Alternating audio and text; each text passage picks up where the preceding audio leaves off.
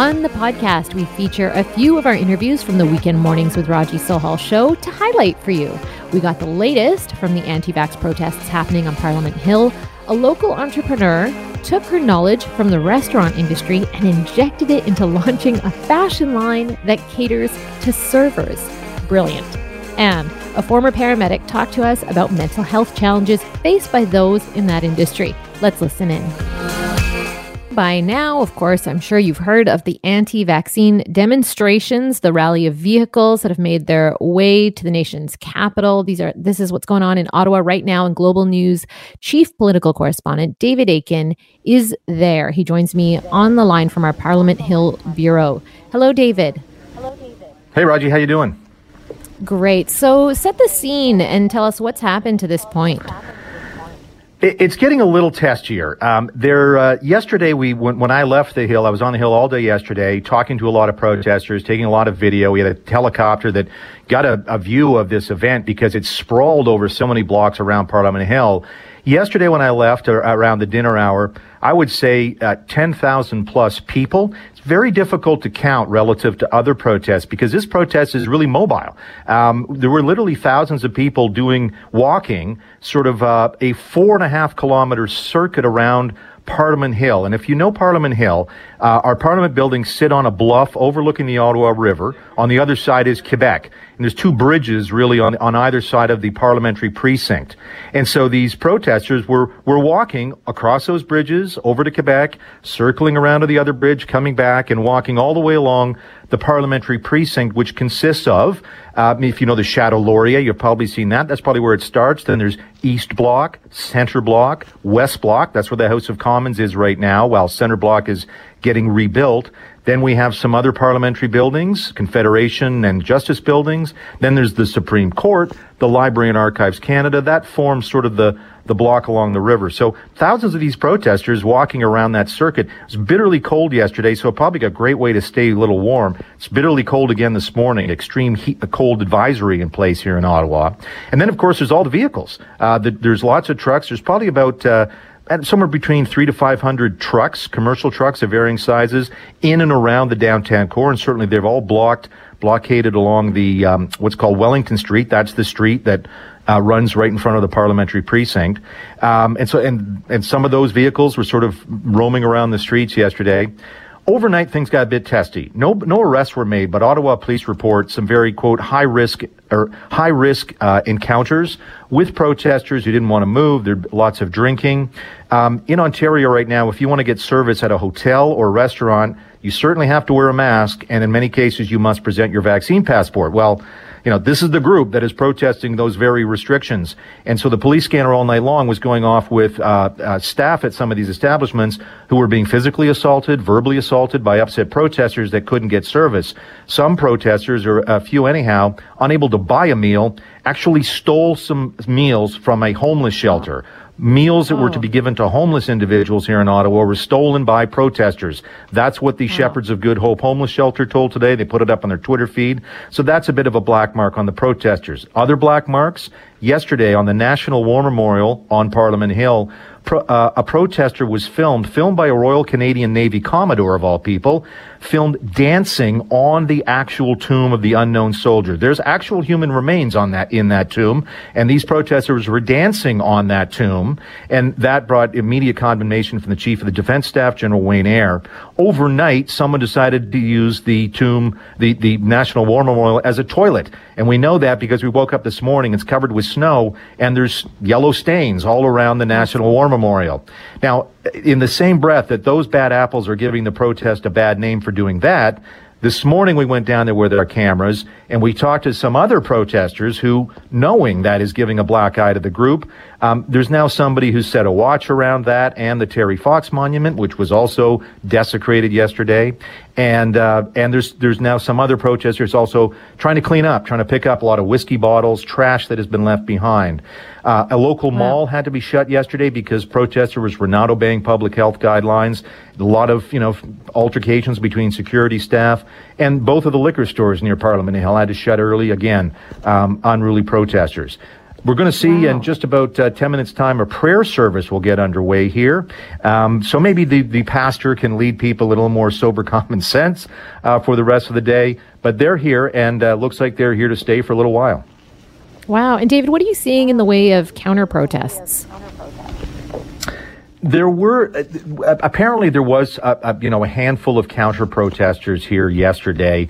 Sort of in favor of vaccines, but really it's absolutely dominated by the protests against public health restrictions. There is some evidence of some fringe groups or conspiracy groups. A lot of paraphernalia for those who know about the QAnon conspiracy. See a lot of their flags here. We saw some evidence that the 3%er group is in town, and there's certainly some people who are some of the organizers, in fact, affiliated with far-right anti-Semitic, white supremacist groups. RCMP and CSIS certainly have a list of individuals that they are keeping an eye on, and local police are worried that those groups will start to incite some behavior that is not peaceful. Again, so far, mostly very noisy, but mostly peaceful. Last night, Donald Trump gave a rally down in Texas, and he singled out this protest by name. Go Canadian Truckers. That has given a lot of heart to some of the protesters here.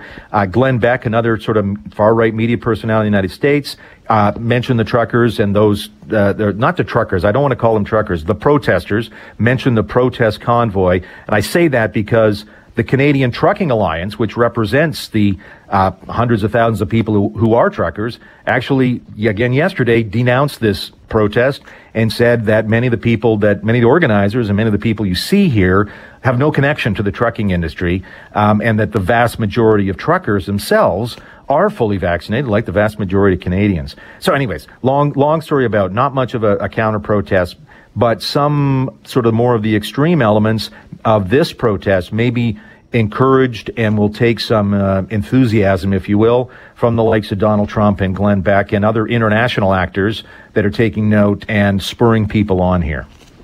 Okay, David Akin, I know you have a really busy day ahead, an extremely busy morning. Could you just let us know what you expect to happen next before you go? Prayer service at 11 o'clock. Apparently and that's 11 o'clock my time, so that's a few minutes away here in Ottawa.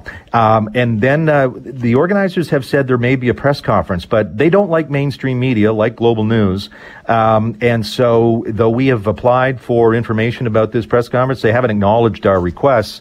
And they're really, the press they're dealing with are press of far-right websites, essentially.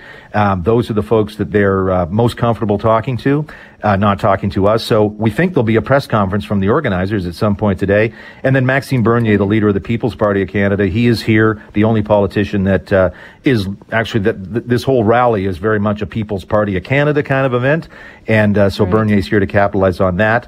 The Prime Minister, I should point out too, the Prime Minister and his family, the RCMP have relocated them away from their normal residence at Rideau Cottage out of an abundance of caution. They're in an undisclosed location somewhere in the National Capital Region. Okay, thanks, David, for the update today, and stay safe there. Thanks. We are talking just shortly to a restaurant server who was a restaurant server for 10 years from the age of 18 onwards. And she had a decade of experience under her belt.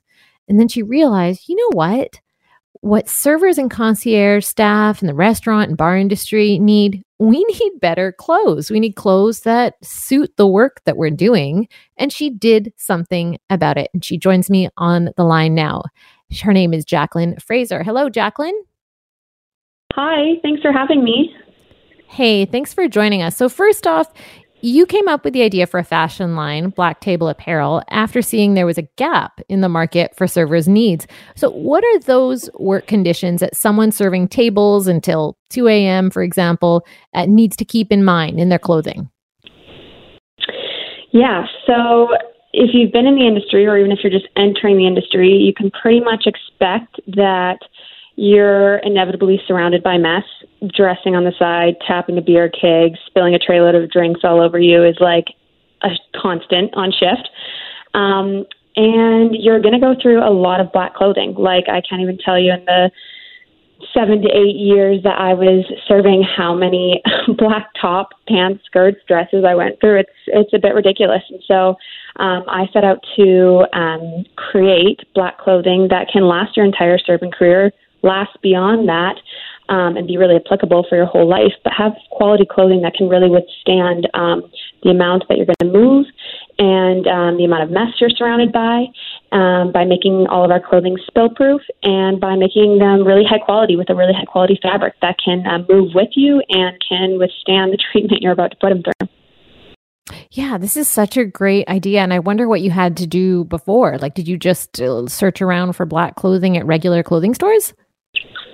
Yeah, I mean, that's the sort of thing. You started a restaurant or winery or golf club or something, and most of us are responsible for sourcing their own professional black workwear. So, you go to a mall and you browse the outlet stores, most of which are quite outdated for, the whole afternoon. Oftentimes can't come back with finding something that you really like or that's appropriate or even dress code appropriate or comfortable or durable enough.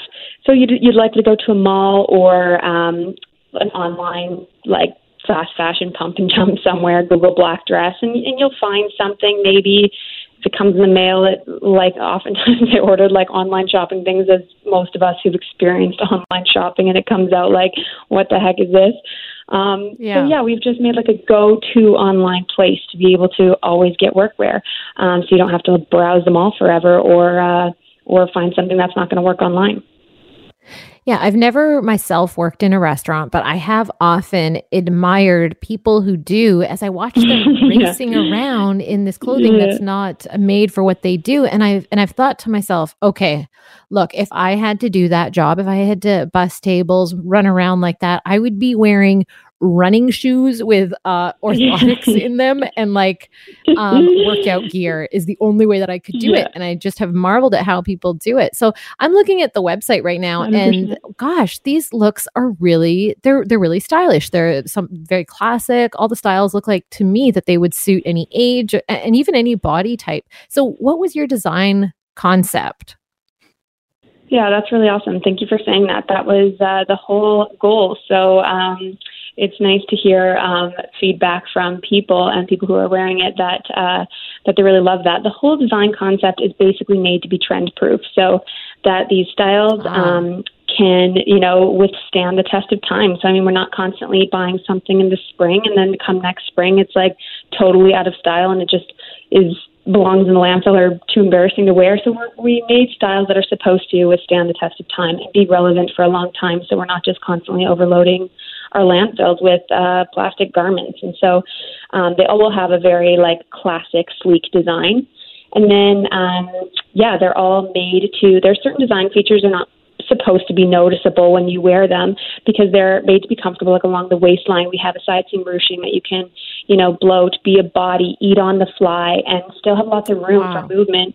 And then, like you said, too, they're made to be on any body type so that you can really feel good expressing yourself in your clothing, no matter what shape, size, height you are. All of our garments have different height variations. So if you're short or you're tall, you can always get a knee-length fit. And they're made to just really flatter and express all body types. So yeah, that's what we had in mind. Okay, but I noticed that there's no menswear here on the website. Yes, so menswear is next. We have pants and bodysuits coming out next, and then next will be menswear. So that is the next sort of avenue and adventure for this year. And what's the response been like? It's been good. So we launched our store January 1st this month for pre-orders. So all of our garments are made available come April. And so we started pre-orders January 1st, and it's been really good. It's going well. The response has been amazing. People are really excited for it. Sales are popping off. And it's obvious people are excited for our product, which just makes sense because it's something I wish I had for a really long time as well. Yeah.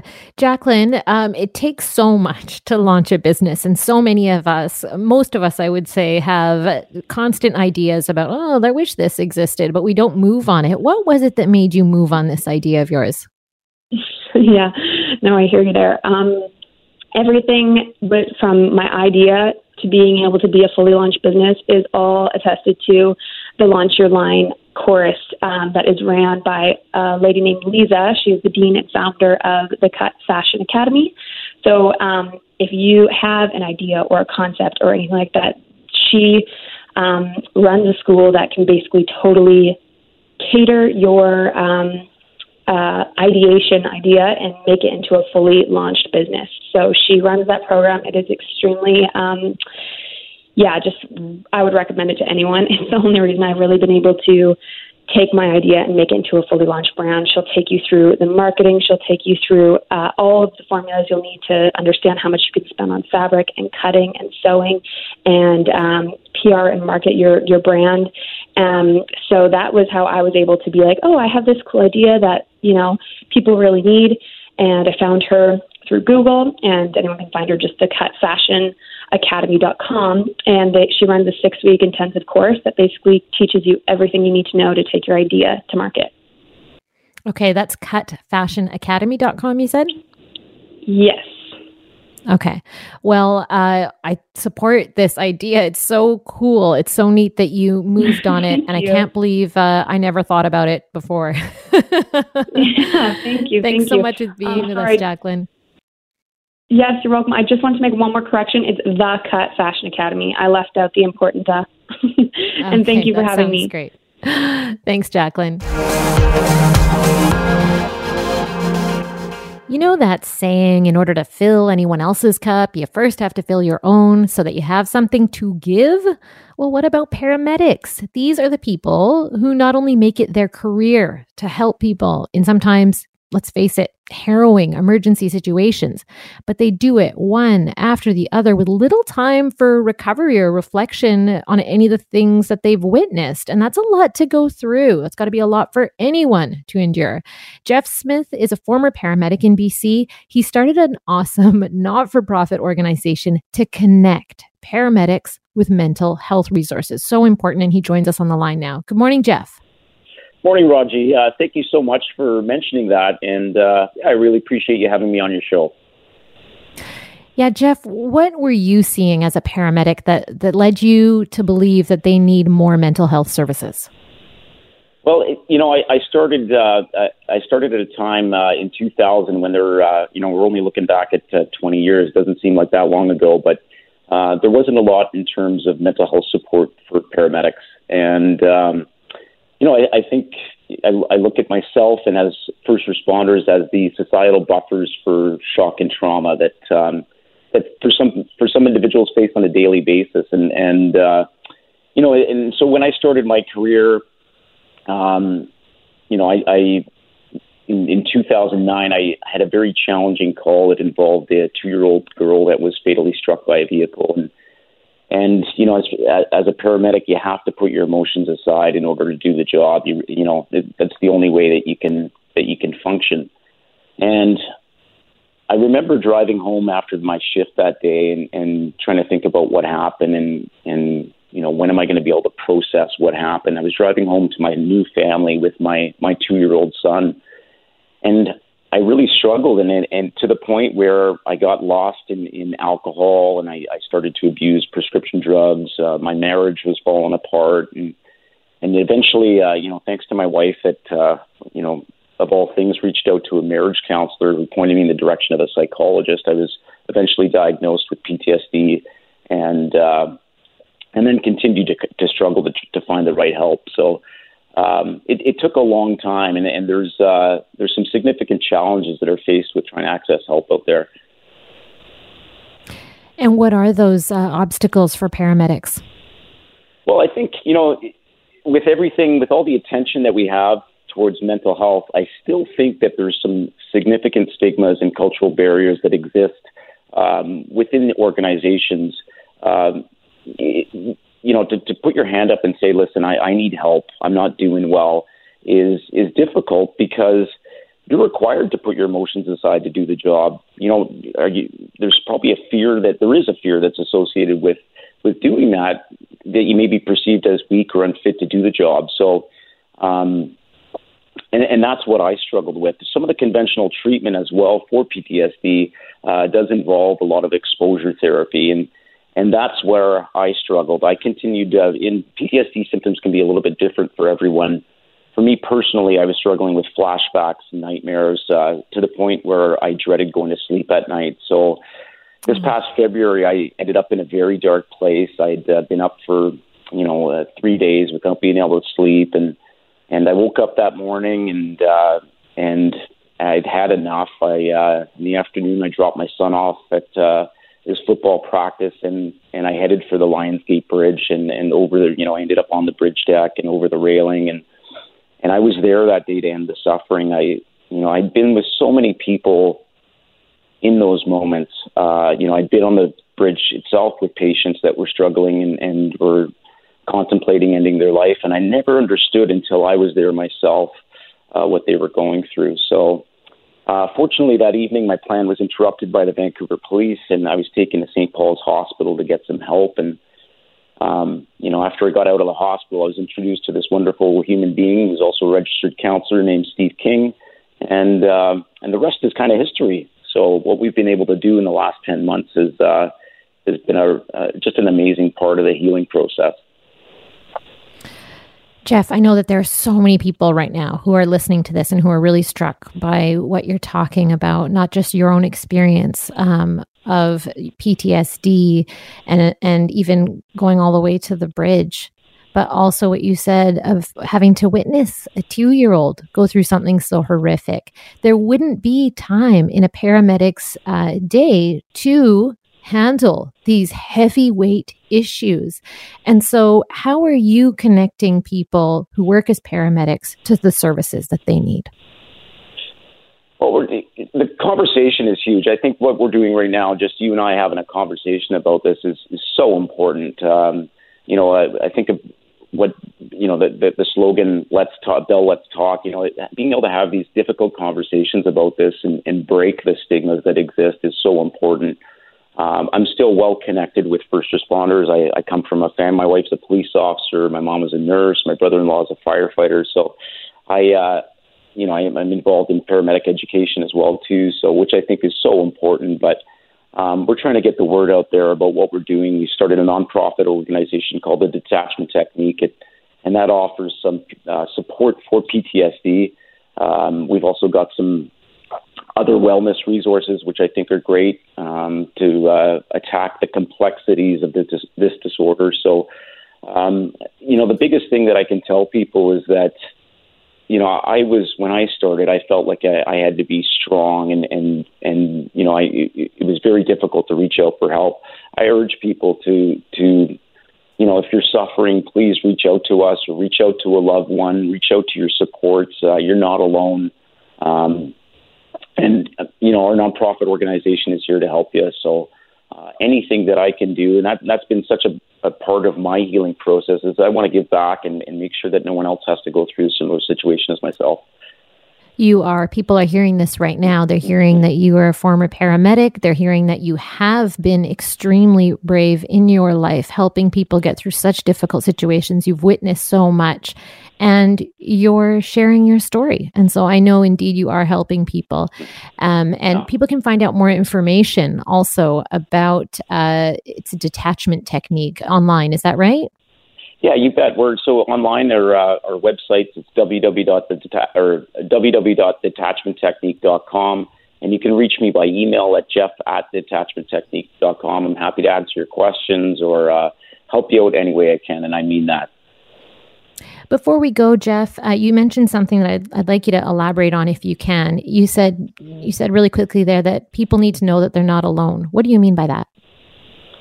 Well, this disease is so isolating. There's a lot of shame associated with some of the negative symptoms that are so common with PTSD. I felt so alone in that situation. I didn't know how to connect with people anymore. I lost friends, loved ones pulled away. I just want people to know that there's somebody else that has gone through a similar situation as them, and even if there's the slightest glimpse of hope out there, I want you to hang on to that and know that there's people out there that are thinking about you and want to help you and I think hope is so important to hang on to, even if there's not a lot of it. It's just hang in there. Yeah, please. Yeah, hang in there. And hope is so important. Hope is so important. And if you don't find it in the first source or the second source that you're looking, don't give up. Go somewhere else. You'll find it. Absolutely. I personally lost friends and coworkers to suicide, and we're hoping to put an end to that. Jeff Smith, I can't thank you enough for being on our show today. Thank you so much for having me. I really appreciate this and your commitment to bringing some awareness to this cause. So thank you so much. Thanks for listening to the Weekend Mornings with Raji Sohal podcast. Be sure to subscribe wherever you get your podcasts. And you can listen to the show live on 980 CKNW from 6 to 9 a.m. every Sunday. Have a great week.